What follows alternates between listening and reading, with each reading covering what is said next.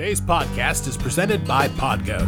Podgo is the easiest way for you to monetize your podcast, providing podcasters with a flat rate for ad space so you always know how much you'll get when you include an ad from Podgo.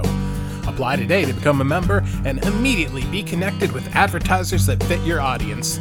That's podgo.co at podgo.co.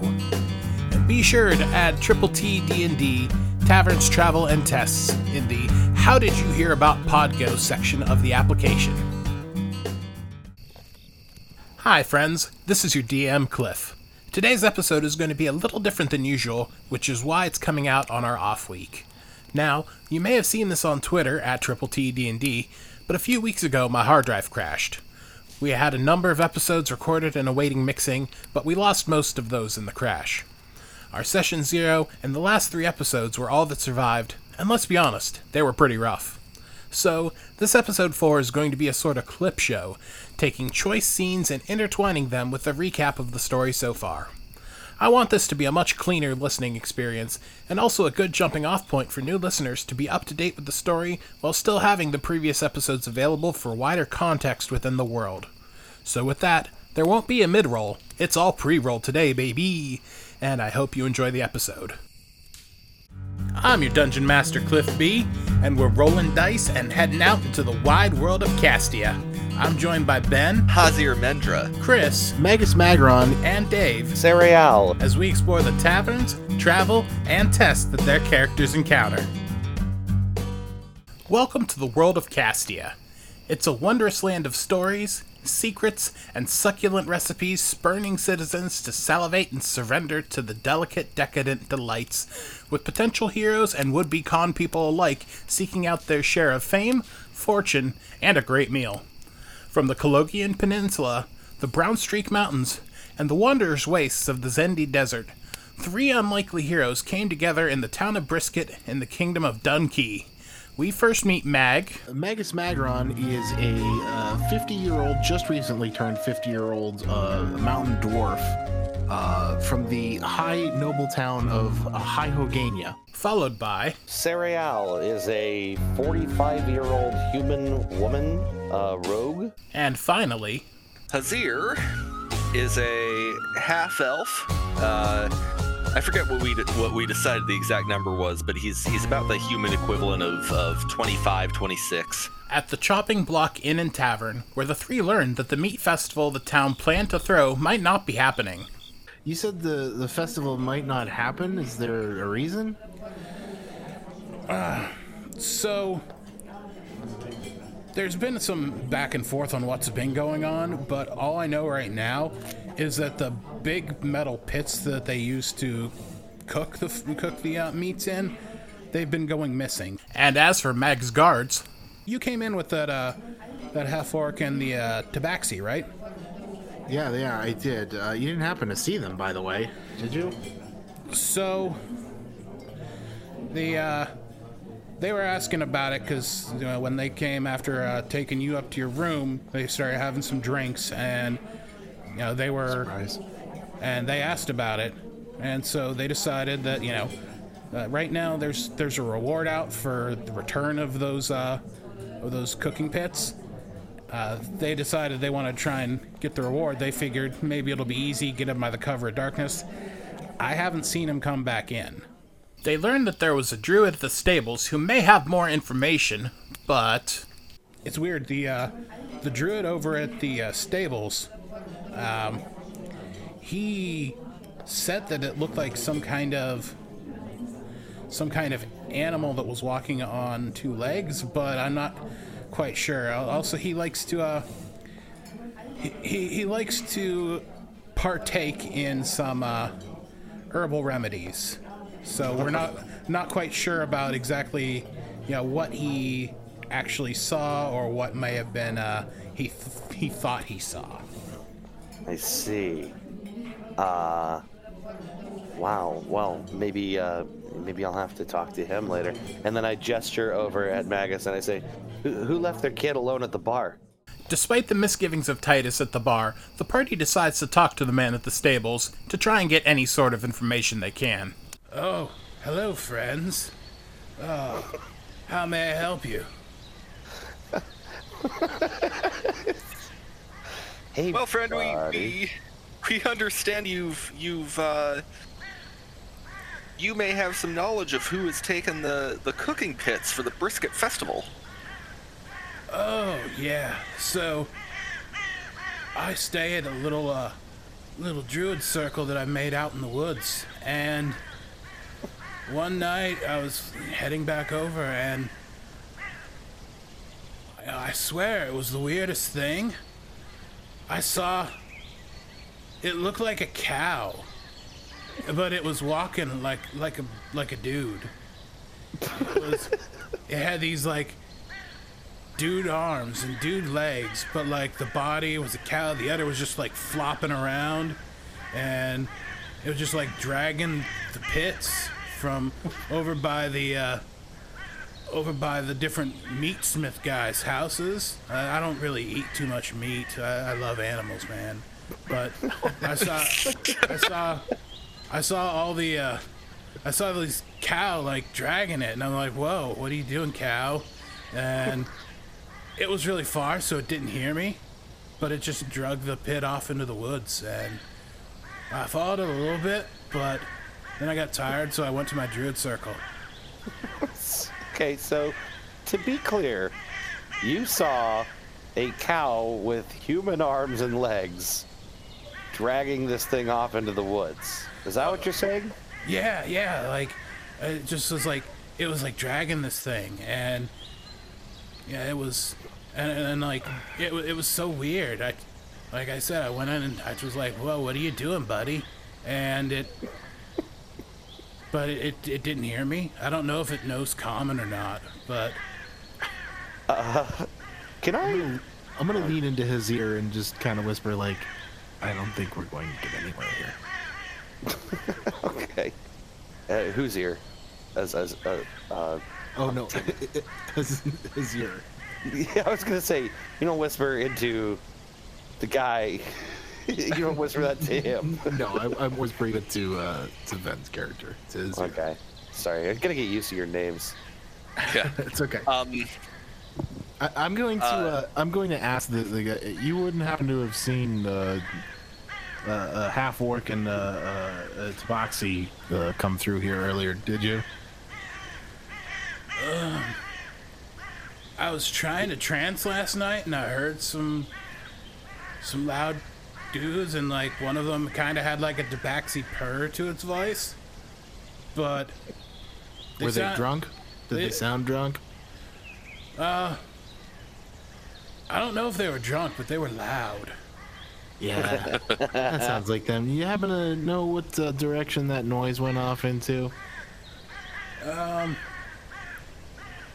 like I kind of like it was definitely a little bit north of my druid camp. I kind of like fly over. If you just like I wild shape and I fly and I turn into like a little crow. Okay. And like my druid circle, like if you look right across the road from the corner of the stables here, that's the entrance to the woods there. Okay. But if you just keep going, like if you fly over all the trees and stuff, my circle is like just right west of here, man. So I just fly over. I heard him a little north, and when I heard them, they were yelling, Okay. but they were yelling something weird. But then they stopped. I figured if they were drunk, they might have passed out, but I don't know. Okay. Well, thank you. Magus looks somewhere between like confused, scared, and grossed out. But he kind of like. Can I ask him for a little weed? Oh, I'm just gonna ask him if he has any pipe weed that he's be willing to share. yeah, I've got some druid focus. How much you looking for? Just a pinch. Seems like it's treating you okay. Yeah, man. Just let me. It'll be like a silver. Done. Magus kind of leans forward a little bit, and he's like, actually, Maybe make that however much you can give me for a gold. And he holds out a gold coin. Ooh. All right. Let me go bag that up for you, bud. Guess it doesn't matter if this festival happens or if we're even here for it. I got 5 on it. Our first action as a party is a fucking drug deal. What do you mean? I'm not buying any fucking weed, man. You're standing there. I'm 15, so. Right. I'm watching a minor buy drugs. Awesome. Just a quick note, Triple T does not condone the selling of illicit and intoxicating materials to minors. After the very confusing and haphazard story told by the man at the stables... Alright, so you've gone and talked... You didn't even ask your new dealer his name. No, we didn't. No, we did not. I guess we didn't care about him as a person. Oh my god, that feels bad. Probably not too late. Yeah, hey, buddy, what's your name anyway? Oh yeah, my name's Ganjan Herbalar. What are y'all's names? Of the Doobie Hills. Now we know who to blame for everything that's gonna happen later. The party begins their search in the woods for the grills. After traveling for a short while, though, the group makes a grim discovery. And you get to another intersection with a part that goes north, and on the ground, you see a large half-orc laying on top of a tabaxi. Mag, you instantly recognize... Oh boy. Cathu and Roland. Mag kind of scatters down by the bodies and tries to shake them. Can I wake them up? They are cold. Oh boy. Mag stands up and puts his hands over his head and just sort of like pants heavily. They're dead. They're both dead. Are you certain? I'm pretty certain. I go and lift an arm and then drop it. Yep, I think they're dead. Mag draws his great axe. Oh yeah, I feel like. All right, now is not the time to panic. No. You don't understand. These two are supposed to take me across the continent. I'm going to. Can I have a look over their bodies to see if I can determine what killed them? Yeah, go ahead and give me an investigate check. Or at least cause of death. Investigate? Investigation. Oops. That's a 4? What? I mean, you turn them over and check them out, and you can see that, like, there's, like, definitely, like, big wounds in them. Like, something got in them. You can't really tell, like, whether it was like a sword or, like, not a dagger or anything like that, but you can definitely see, like, clearly it was loss of blood that was the ultimate cause of death. Just a whole lot of blood. I knew this was a bad idea. I knew we shouldn't have gone. I don't know. I mean, you got us, right? You're not all by yourself. I wouldn't worry too much about it yet. I barely know you. Fearing that this trip may be more dangerous than initially thought, Mag says the group should turn back. I don't know if we should keep going. Listen, okay, hold on. I kneel down. I kneel down and I put my hand on his shoulder and I say, listen, I'm sure that they were an incredible person and cat. And I think we owe it to them to figure out what happened and make it up and avenge them. I think it's what we have to do, okay? So you gotta be brave, okay? Okay, okay. Don't cry about it. I can tell you I'm want not you. gonna cry about it. I know. I can tell you look like you were gonna cry a little bit, but now it's not. I kind of like brush Serial's hand off of my shoulder. I swirl my wine and apologize. I'm not gonna cry about it. God. That came out wrong. I'm just saying, you gotta be tough, little guy.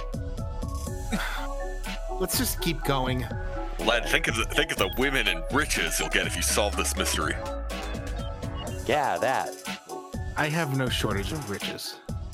Have you shortage of women? After traveling a bit further into the woods, following footprints left by... You all see, you don't miss it. 2 creatures. They are standing upright. They have the head and bodies of cows. My word, the stoner was right. Legs like humans, arms like humans, and in one hand they carry long blades with serration, and in their other hand they carry what looks like a javelin, but at the end of it, instead of just one point, there are 2 longer metal points on it. Wait a minute. Hold on. So the cows on people legs are on their hind legs, standing like people, and they're holding weapons in their hands. Yeah, have you seen Kung Pao? Yeah, really long time ago, but yep. The basically, it's like in Kung Pao where the cows are standing up and doing martial arts moves. These are cows that stand upright with humanoid arms and legs, and they're carrying weapons. They are not wearing any kind of armor that you're able to see on them, but they are armed in their arms.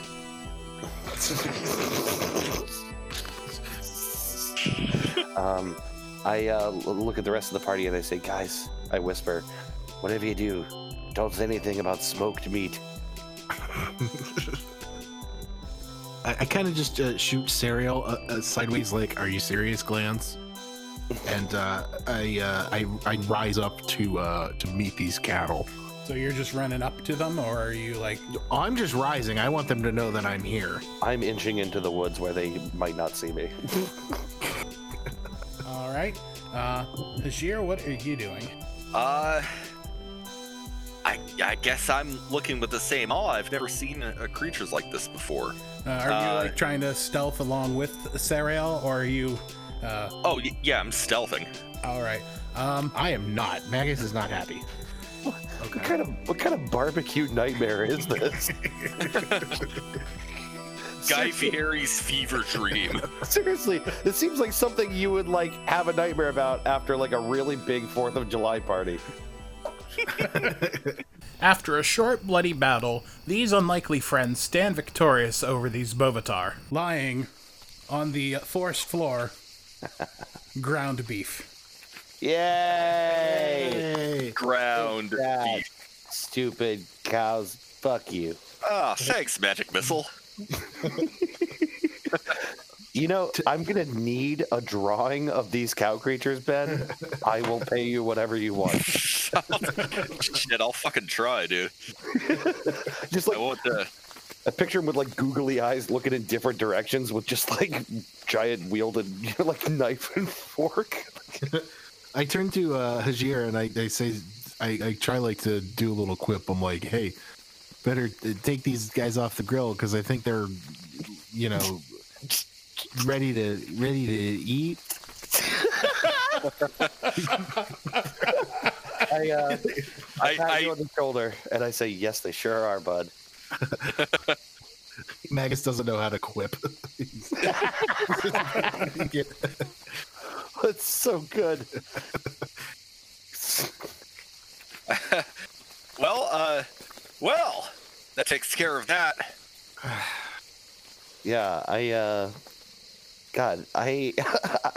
am just looking them over and looking to see if they maybe or had anything else with them or carrying anything else with them. Can I just basically investigate the bodies? Searching the bodies only recovered the weapons the Bovatar carried and the arrow Sariel shot at them, but nearby, just off the trail, they were able to find the drag marks from the grills the Bovatar had been stealing. Mag was still feeling pretty apprehensive about the travel ahead after the ease in which the group handled the Bovatar. I feel as though Roland and Kathy wouldn't just fall to these two. Well, I would suggest maybe a little caution. I mean, that seems appropriate. I mean, we just basically blew holes in them like nothing. We just went through them like butter. I can tell you that my grandmother paid a decent amount for the two of them to guard me.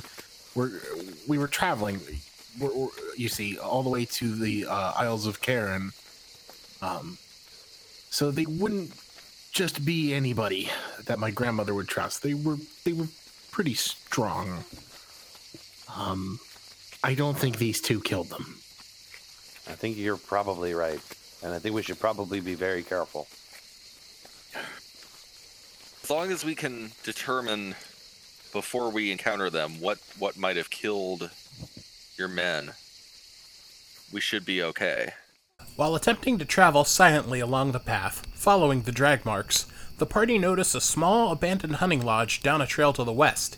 Taking a moment, they sneak up to the lodge and investigate and proceed to enter. Molded rations and rusted tools greet them inside, but upon further inspection... you feel your feet drop from under you. The sound of boards breaking. You drop down about 10 feet. You land on some hay. It's definitely not the freshest, but it does pad your landing enough that you don't take damage from it. Okay. Down in this little basement, get your bearings, you're looking around. Sariel and Hajir, you see dust fly and hear the cracking of boards as all of a sudden Magus drops down into the ground of the cabin. Magus, you're looking around and you see a small chest that has this strange crest on it. It's a shield. Okay. And the shield has the face of a dragon facing forward on it. Okay. I'm going to call up to the other two. I'm all right. I'm all right. Yeah, I figured you probably would be. I wasn't going to check on you or anything. Yeah, so, I'm sorry, I'm sketching the little shield with the dragon. He kind of looks like Pete from Pete's Dragon, so he's super not intimidating. Down there. I'm hopping down there with you. Mag is up looking at the chest, just kind of examining it a bit. Is there a lock on it at all? No, it just it looks like where a lock would go is that symbol that you saw on there. It's not very big. It's dimensions are probably the same as a 16-inch laptop square size dimension. Okay. It's maybe about not even a foot tall. It's maybe 8 inches tall. And so small. Yeah. Okay. Well, I'm gonna try and open the damn thing. All right. You flip the lid open, and inside of this chest, it should, theoretically be dusty, but they look pristine. There's a signet ring, which on the signet ring, it has that same crest with the shield and the dragon face. Okay. There's a bracelet on the bracelet. It's got a gemstone, and it has that in that gemstone. It has a crest as well, and as well as an amulet, and that amulet also has the crest on it. Huh. What do you think that is? I go to turn around and I'm startled immediately because Sariel is right there, and I didn't expect her to be there. Hi. Oh. You all right, buddy? Please don't do that. I'm sorry, I didn't mean to. I found this chest with these pieces of jewelry in them. Do you Yeah, what the recognize? heck is that? Do you recognize this symbol at all? This dragon, the little crest. Actually, would I recognize it? It's not anything that you've really seen before, no. Okay. It's like, okay. No, I don't. I have no idea. I don't know what that is. This is very nice stuff for a place like this. Yeah, what the heck do you think it's doing down here? Sariel puts on the ring, Hajir takes the amulet, and Mag takes the bracelet. As they place the items upon themselves, a warm, pleasant feeling washes over them, but there's no sign just yet what that could possibly mean. They climb out of the wine cellar and get back onto the path searching for the grills. Soon after, they come to a split in the trail and choose the much steeper path, one that Sariel finds great difficulty in navigating. After climbing that hill, they head north after hearing a slight mooing sound. They then come upon the camp of the Bovatar, where they find... Over at the backside of the camp, you can see about 6 or 7 big, metal pits are back there. Basically, metal barrel drum grills are what you see that are closed up. And there's a bunch back there. You see that there is one of these Bovatars that's hitting one with a hammer, trying to reshape it. And there's another one in the center of the village. It's more of a camp. And it looks like he's wearing one around, but it's been bent and contorted so that it looks like, almost like a makeshift full plate. Like a what? Like a makeshift full plate armor. Oh, I gotcha. Oh, And shoot. Wow. Okay. You see him ordering around a couple other of these Bovatars. He's, and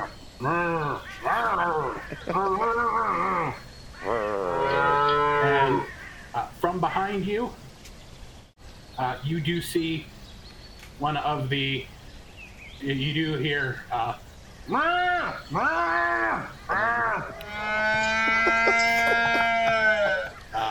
And there is one of the scouts behind you. At first, the party seems to have the advantage, with the magic in the bracelet Mag found giving him the extra edge to kill the scout who snuck behind them. But that quickly changed when Hajir made a large tactical error. I'm going to use 20 of my 30 movement speed to get in melee range of him and use Shocking Grasp as a cantrip. Awesome. What's that do? That gives me advantage on an attack roll on any enemy wearing metal armor. Ooh, nice. Clever boy. Excellent. And I'm going to roll to attack with advantage. That is 17 plus my modifier, which is a +6. So that's 23. Ooh. Does it hit? Yeah, that hits. Okay. Target takes 1d8 lightning damage and cannot take reactions until the start of its next turn. So let me roll. That is an 8 on a d8. What is going on over there? Oh, Right. man. I'm gonna deal 8 damage to him. All right, and do I get a saving throw on that, or does it just for the other part? No, it just hits, and you can't. That target can't take any reaction until the start of its next turn. So I'm going to take the opportunity to use a bonus action and disengage as well. The one that was roaming around, he is going to come up to you as well because you are the closest opponent. And he is going to try and make a slash attack with the serrated sword. Does a 19 hit you? It sure does. Oh, and he just did his max 9 damage to you. I'm down. Oh, shit. No.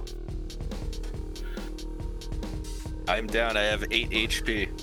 No.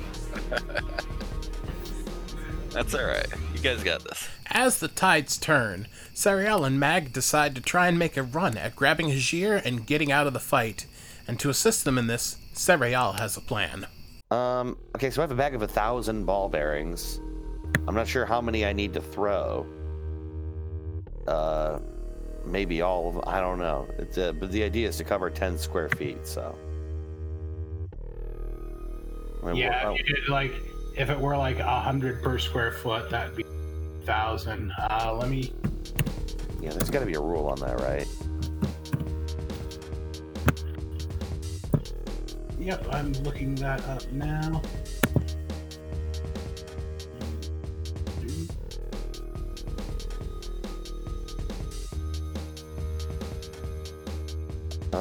I'm assuming that the bag of 1,000 is really actually what you need to cover the 10 feet.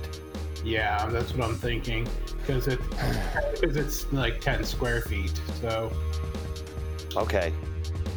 Well, yeah, okay, so I want to throw these all in between them and us. So, Right. boom. I'm blowing them away from my inventory. Yeah, you'd be definitely able to do that. And then you'd be able to start using your movement. Using them is an action. You wouldn't be able to do the dash action, but you would be able to get some space between y'all. Okay. Can I drag Hajir as I do this? My normal movement? Yeah, I would let you use your bonus action to grab Hajir and get out of there. Okay. And I rolled for all of them. They all failed, and one got a natural 1. Which, All right. Dickheads. yeah.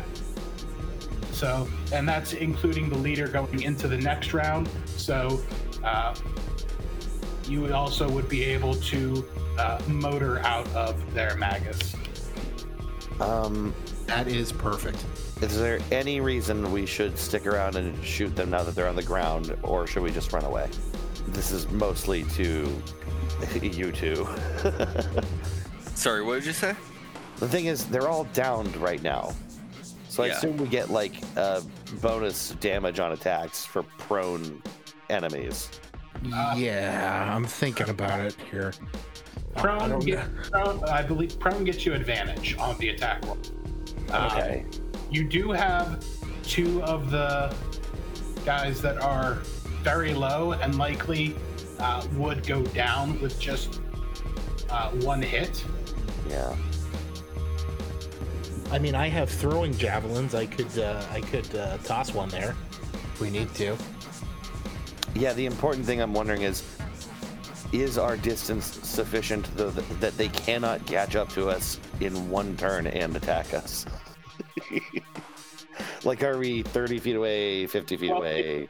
To get up from prone, they would need to move it at half movement. They would lose half of their movement.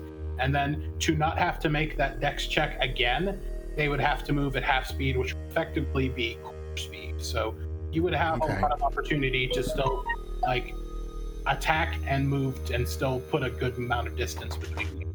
That might be the ticket. Maybe we should just throw a bunch of shit at them while we have a chance.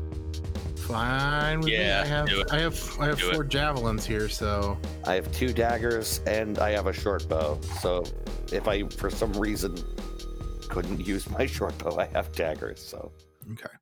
This was the final swing of the battle, as the party defended Hajir's body and unleashed a barrage of projectiles, defeating the Bovatar. Inside one of the tents, they found a slimy green substance, a healing salve that was able to recover Hajir. With the threat defeated, they took a quick look around the camp. Alright, so you're back up, you're hurting, but at least you're not making death saves. So you've got some time now and are able to look around and take in your surroundings. You see 6 tents. You don't find much inside of them. A couple more of those swords that had knife-like serrations. A couple more of the forks as well.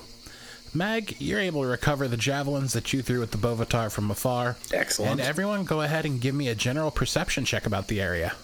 Salutes. General perception check. here we go. That's a critical fail. My perception score. That is 10. Oof. I managed to get a 2. Oh, my dense babies. Oh, awesome. Yeah, you don't really notice much more going on. The forest is pretty thick. You don't hear any kind of noises or anything. This area is pretty clear. A good spot to make a camp. Well covered around the outskirts. There's a path that leads down a slight slope and out of the encampment. Heading down that path a bit to get a bearing on where you are, you can see the fork in the path that had the steep hill you'd chosen to climb. Likely you had taken the tactically advantageous path to have the high ground and not be bottlenecked. But now you know about where you are and are able to make your way out of the forest, having a lay of the land and not having to push your way through the thick of the forest. Gotcha. Well, I mean, like, we didn't find the grills, really, did we? Yeah, you did. You saw they were piled up near the back of the camp. I was gonna And say, you yeah. recall that you saw one of them trying to hammer another one into more armor for the Bovatar. Okay. Well, this is good. This is good news. I guess the plan is to go back and tell everyone where the grills are and not have to haul them back ourselves, right? Yeah, that sounds good to me. Yeah. I kind of like turn over to Hajir, who's just kind of like waking up, and I'm like, I think these cows were trying to make armor. I think maybe they were trying to lay siege to the city. Well, how do you suggest we take these grills away from here? They're not an insignificant weight. I suggest that we maybe don't, and it seems like work that the townspeople would probably be better suited to, since it's their grills. Yeah, this is the work for someone that's not me. Yeah. Did we get them all? I mean, I think we found them all. Maybe. I mean, did we get all of the cow people? I hope so, or else the people who come up for these grills are going to be in bad shape. I think we got everyone in this area, but I think that might be a problem for the townspeople. Yeah, they got guards and stuff, right? I mean, it's not like these things killed your 2 guards or anything. Oh, yeah, I almost forgot about that. Yeah, sorry, I probably shouldn't have mentioned that again. Oh, yeah, I mean, it's all right. I didn't really know them for that long. Right. Hey, you didn't really like that guys that much. Them guys. They're okay. Yeah. Yeah, my grandmother hired them, so. Right. They don't get a lot of grief out of the way that you kind of. I think it's quite fine. No, they were both a bit smelly for my taste. They were fucking losers. Yeah, that's true. We should not feel bad about them. They sucked. What if? Okay, how far is it back to town? Would we be able to feasibly get folks up here to help with these big grills? Yeah, you probably took with your little side excursion to the hunting lodge and everything, not knowing where you're going, about 3 hours. But now that you know where you're going and how to direct yourselves, it would take 2 hours to get back to town, so you're probably showing up closer to mid-afternoon, maybe 3 or 4 o'clock. Okay. Well, why don't we run back and tell them we found their shit, their stuff. Yeah. I think you should tell them. I think you have kind of a way with words. You should be the one to tell them. Make it sound exciting that they have to drag their own grills back. Well, we would be helping, of course. All right. Yeah, Mag kind of like raises an eyebrow at that. We would be helping. Well, all right. Let's do it. Yeah, let's head back to town. The gang heads back to town and gather Micah, a human man in his late 20s, from Micah's Meats, and Sarek, a dwarf in his early hundreds, about the equivalent of early 30s, from Sarek's Smokehouse, and inform them about locating the grills. So you step into Micah's Meats, and a very nice, pleasant smell hits your nostrils, very much like when you walk into a steakhouse. You get hit by the smell of seared meats and other various accoutrements with it. And as you take that in, you realize it's been about a half a day since you had breakfast, and you're feeling a bit hungry. Behind the counter, you see a human woman, and she greets you. Oh, yeah. Oh, hello. Welcome to Micah's Meats. Will you be dining here, or would you like your order to go? Actually, we come with fantastic news. We found the missing grills. That will be needed for the festival. You see her face light up as she says, let me go grab Micah. She runs to the back of the restaurant, and a moment later, from the kitchen area, you see a larger, thick human male coming out. He's got a bit of heft to him, but he's about 6'4", 6'5", so just a very big man. He walks up to you and says, "You three there, are you the ones who said you had located our grills?" Yes, they were taken by a band of Bovitars that we were able to deal with. And you're welcome, by the way. And the things are far too heavy, the grills, not the Bovitars, to bring back on our own. We were hoping to spread the word and get the village to lug these things back. The grills, again, not the Bovitars. Oh, I don't believe I've heard of these Bovitars before, but nonetheless, I appreciate you taking care of them. Let me instruct my sister to begin letting the others know. I believe the stables may have some flat wagons that we can use and hitch them to horses for loading and transporting the grills back. Tell me, where did the grills end up? Oh, they're about 2 hours north from here. If you follow the path, where you guys know where that cliff is? It's about I don't know. It's about. Well, I'd say it's about 2 hours north. It's about 2 hours north, and the little 15-foot cliff or so that's up that way. Well, we'll show you. Is that near the abandoned castle? Oh, sure. Wait, is it? It's an abandoned castle? Actually, we don't know. Is there an abandoned castle up there? You would know if you hadn't failed your perception check.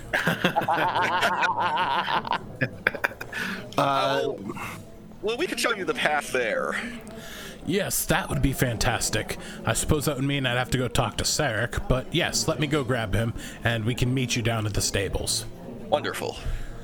So he walks out with you, and he yells back in to his sister, "Gather people to meet at the stables to help load the grills onto the flat wagons," and then goes back into the building across the street, and after a moment, a rather young-looking dwarf, though not quite as young as Mag, emerges with Micah. Now, as opposed to Mag's whiskers growing in, this dwarf has a very full but stylishly short trimmed beard compared to how most dwarves let their beards grow out, which seems weird, as generally beard length has been a point of pride for most dwarves you've encountered in the world. He looks to be about 100, not quite there yet, but close, so about the dwarven equivalent of early 30s. "Oh," he says, "are you the three folks that found our grills?" Yeah, they were being held by some bovine minotaur cow thing? Like, sort of human-armed, cow-hooved, cow-nippled people, cows. I forget how. I thought of it last time, but basically like that. I'm sure they'd be delicious on those grills if they weren't so sapient. It really does bother me a lot, but we're not going to think about that right now. Don't worry, we tenderize them nice and good for you, though. Well, we definitely appreciate you locating our grills, though not disparaging anyone's intelligence. It's clear that having a dwarf on the team is a lucky charm. And he gives you a big thumbs up, Mag. Yeah, Mag kind of smiles and shakes his head a little bit, Mag's kind of used to being praised. This is the first time it's really happened since he left.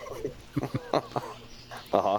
The party heads down to the stables and hitch a ride on the wagons, pointing the way for Sarek and Micah to reclaim their grills. They pass by the bodies of Mag's guard and decide to pick them up on the way back. The group takes a look around again at the Bovitar camp as they help to load up the grills. Yeah, with being on horses heading there this time, It only takes about an hour to get there. Everyone hops off the wagons and begins loading them up. The way they are able to stack them, it only took 2 wagons, so you'll all be able to ride that last wagon back down to town. Oh, good. Oh, convenient. There was a reward in all this, wasn't there? Yeah, it's 30 gold, I believe. That's pretty good. Yep. But you know, now that we're out here again and they've loaded that up again, can we roll for perception again to see? Sure, go ahead. Since you know something's out here this time, go ahead and roll with advantage. All right. All right, nat 20. Bad start. 4 and then 18. That's still a 10 for me. I managed a nat 20 this time. Good. Nice. So, yeah, just the way the light is hitting this time, you can actually see it. Up on a cliff about 50 feet up, you see a castle. The castle itself looks pretty big. Looking at the way the cliff goes up, you're not sure if you could climb it, and there doesn't seem to be much ground to grab onto if you could. The castle's almost flush with the cliff face. That castle. I wasn't sure which one you meant. We see so many castles. You know, now that I'm looking at it, I guess that's what he was talking about. Did he say abandoned castle? Yes, this castle, none of us have ever really been in it. It's been here as long as we've been hunting in these woods for smaller game. People have come up here exploring, and it's like this on every side. It seems the castle was built long ago, and time has worn away whatever land was around it to be able to just walk up and enter it. Oh, so there's like no way in. Yeah, we've not been able to find a way in. Whenever we've tried to use ropes to try and throw up onto the building, on the rare times we've even been able to get the ropes to catch, the stone just ends up crumbling back down. So that seems like a place we're never going to get to go to, right? Or Unless... It's Meg's kind of like half interested in this. He's sort of like, oh, I see. I don't know, big, empty, abandoned, spooky castle kind of seems like a cool, thing to check out. Who knows? It might be stuff in there, valuable stuff, information, documents. Okay. You don't care about any of those things? No, it's all very, very interesting. Okay. All right. Well, it's a spooky old castle, and normally kids are into that kind of thing. Yeah. No, it's just doesn't seem very exciting. That's all. You never heard of urban exploration, kid? I'm sorry. What's that? Never mind. Doesn't matter. I just think it'd be interesting, and if we get a chance to go and look at that castle, I'm taking it. Huh. All right. Take the challenge of getting into that castle. Right. See, there, he gets it. Well, I'd like to challenge of trying to get through some of this smoked meat that I keep hearing so much about. Yeah, obviously. Well, with that quip, Sarek turns around and says, if you're interested in smoked meat, I'm the man to talk about that. I make the best smoked beef and pork in the region. And Micah kind of scoffs at that and says, yeah, if you like your meat to taste burnt and not juicy and succulent. And the rest of the ride back, the two are just arguing over how the other doesn't know what they're doing and has no business working with meat. Once the group arrives back, Sarek and Micah each gather 15 gold and give the group their reward. In addition, both Sarek and Micah offer to feed the group, which they take Sarek up on first. Sarek walks you in and shows you to his best table, which is the table with the least amount of dagger stabs into it. And as you walk into Sarek's smokehouse, you get the waft of hickory smoked woods, even the scent of maple syrup lightly over top of it, and just that smoked wood smell mixed with the smell of the meat itself is amazing. He sits you down and says, we will bring out the house best for you, and heads to the back. There's a young elven woman who comes up and asks, What kind of drinks will we be having tonight? Ales? Wines? What can I get for you to drink? Yeah, I'm thinking a big plate of whatever kind of meat and a tall red wine. I'll have whatever your finest summer red is, please. She nods and oh, sorry. Go ahead. I was gonna say, I don't suppose you'd be on the menu, would you, young lady? Now, we just came back from a long day of adventuring, saving the festival. Not to brag or anything, but I think we kind of crushed it. She looks you up and down and kind of cocks her head to the side a bit, and she says, "Well, you have to have your meal before you can have dessert, sir." now I'm really blushing. Very well. Very well. Then I'll have whatever Cirque's specialty is. All right, well, she goes away for a couple minutes, then comes back with 3 decently sized wine glasses. Some are red for the dwarf, Thank you. fine red for the fine human woman, and this one for you, Hajir, is almost a deep purple. And she says, "This one comes from Sarek's hometown. This comes from the rarest grapes grown there. They make enough to produce 10 bottles a year, and this vintage is from the year of Sarek's birth." Oh, My goodness. wow. You know, I'm wondering, can I see the kitchen from here?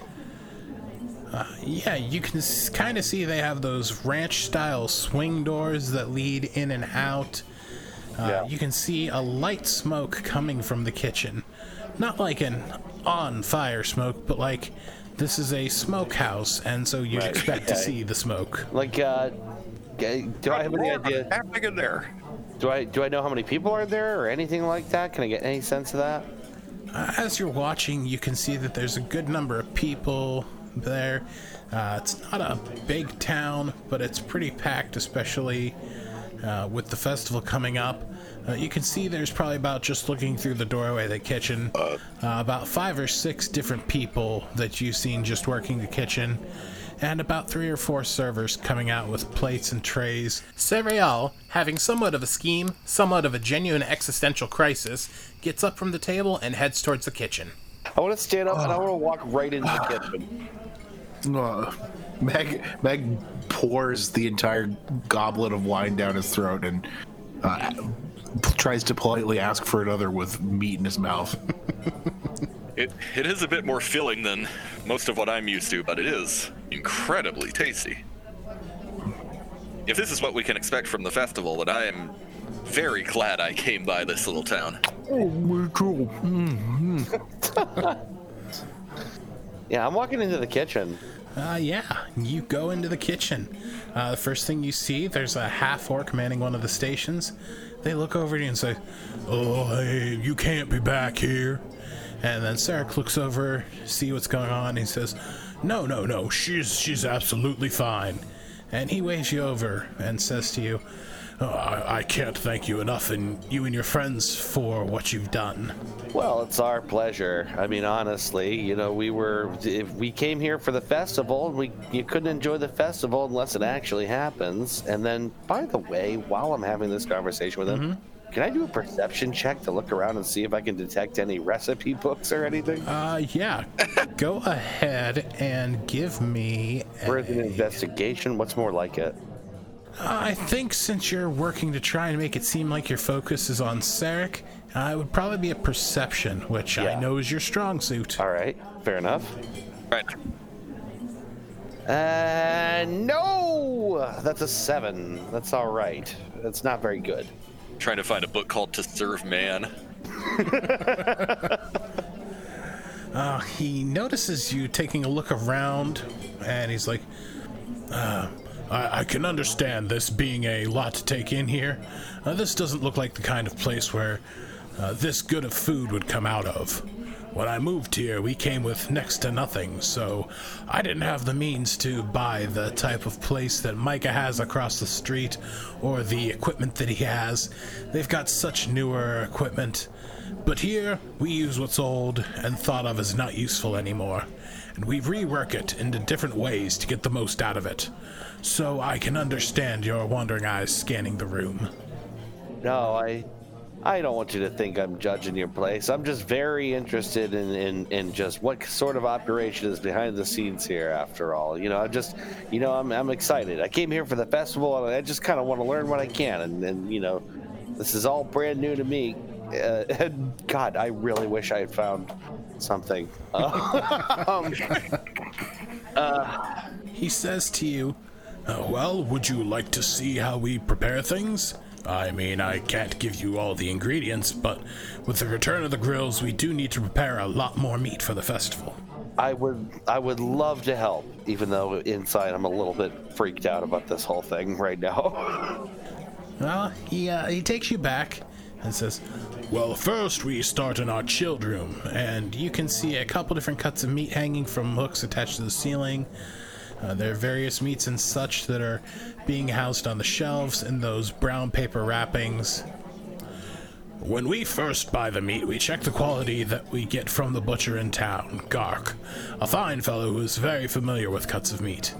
Any animal he gets, he makes sure he's able to find any use for it, so it doesn't get killed just for one single cut of meat and then nothing more.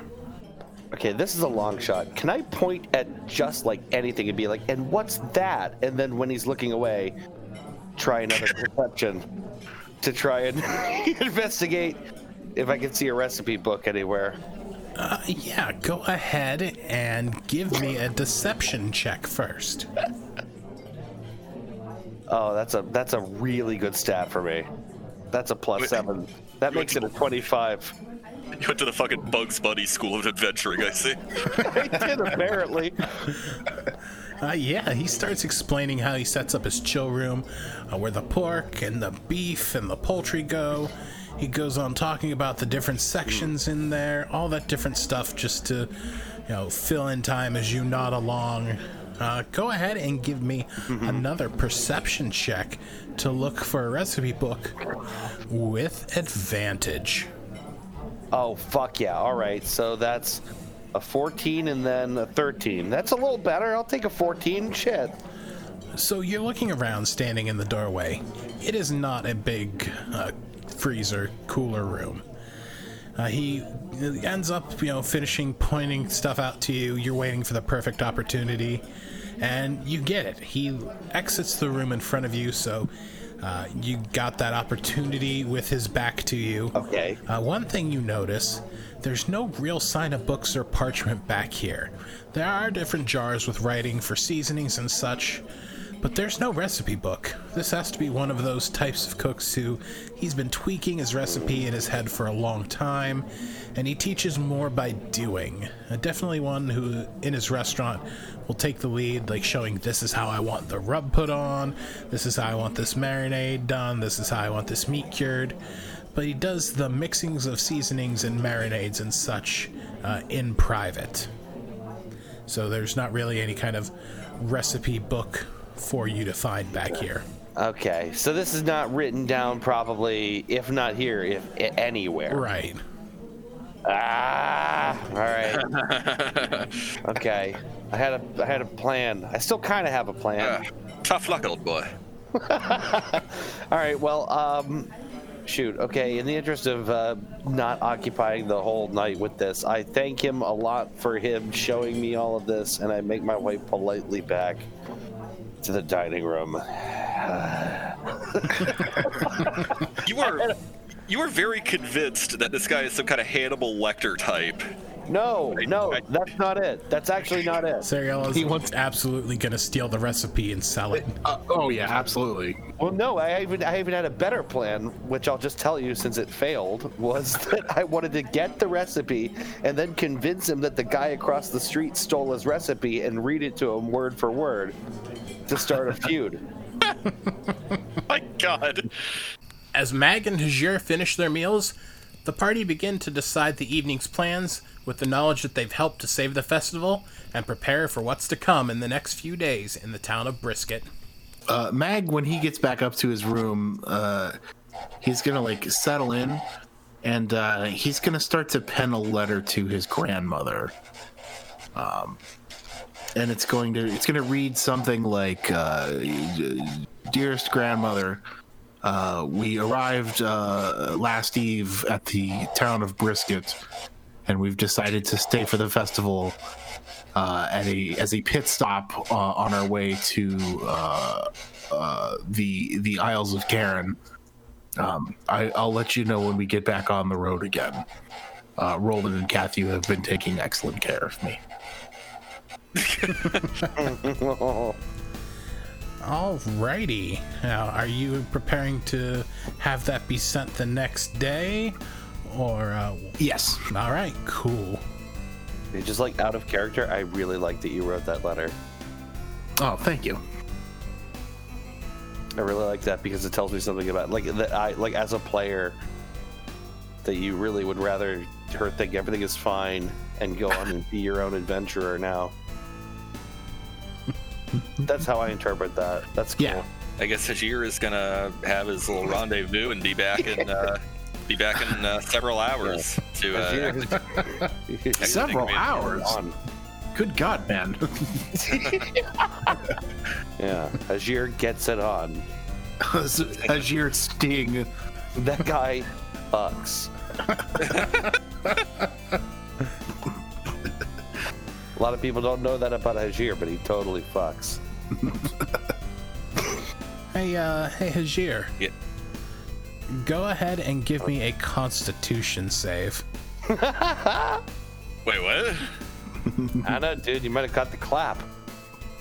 Constitution save. Okay.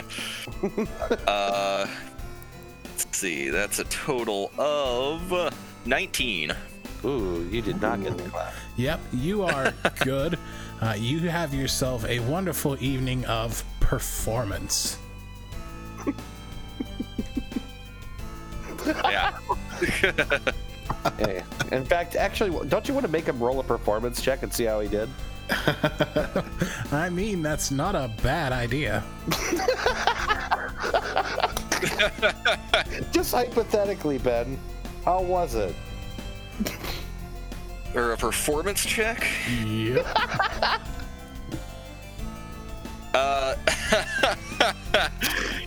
That's an 11. So, you know. Yeah, it's all right. Better than not. I just had to know. After everything's over, she looks pleased. She does look at you, though, and say, "Oh, that was fun. Well, I do hope you enjoy the rest of your stay in town."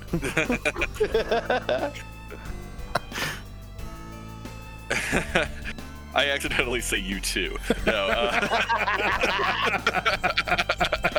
No. No. I'll thank her, take my leave, get back to the inn, and immediately fall asleep. All right, Serial, anything that you're doing before you fall into a bed and sleep the night away? Not much. I do want to kind of listen in the hallway, see if there's anything I can overhear down here. Like I deliberately wanted to be in the sort of common rooms or more average rooms, just to see if I might catch a little bit of some overheard as far as like something from other people who might be in town or whatever. I mean, how thin are the walls here is my question. Well, go ahead and give me a perception check. I know it's your favorite thing. That has not been going well. That's an 8. Continuing the trend. Ah! One thing to succeed, please. So you're sitting by the Anyway. door and the hallway, and you're not hearing a whole lot. It's been a couple of hours as you've been just kind of sitting and listening. Just as you're about to give up, though, you do overhear, finally, there's a couple people walking down the hallway. And you hear one say, do you think Baron Moonshade is gonna come? The other says, he always shows up to these kind of festivals. It's what he does. The first sounds worried and says, yeah, but this time I don't know. He showed up to the Hamhock Festival and, well, you saw what happened to the town after that. Listen, I don't know if he's gonna show up, but if he does, we just gotta make sure that we impress him. And the voices start to die down as they walk further down the hallway after. All right, I pull out a pen and or a pencil or something, and I write down Baron Milkshake. That wraps up this episode of Taverns, Travel, and Tests. Be sure to join us next time when we start the next chapter in our hero's journey. You can check out the boys on the 3Dudecast at 3Dudecast on Twitter, and you can reach out to us about the show on Twitter here at Triple T D&D. If you want to help support the show, tell your friends, consider becoming a patron at patreon.com/TripleTDND, leave us a 5-star review on your podcatcher of choice, and tweet about the show using hashtag TripleTDND.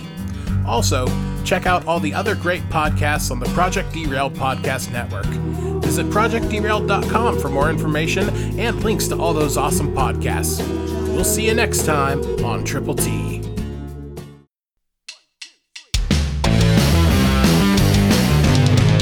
ProjectDerailed.com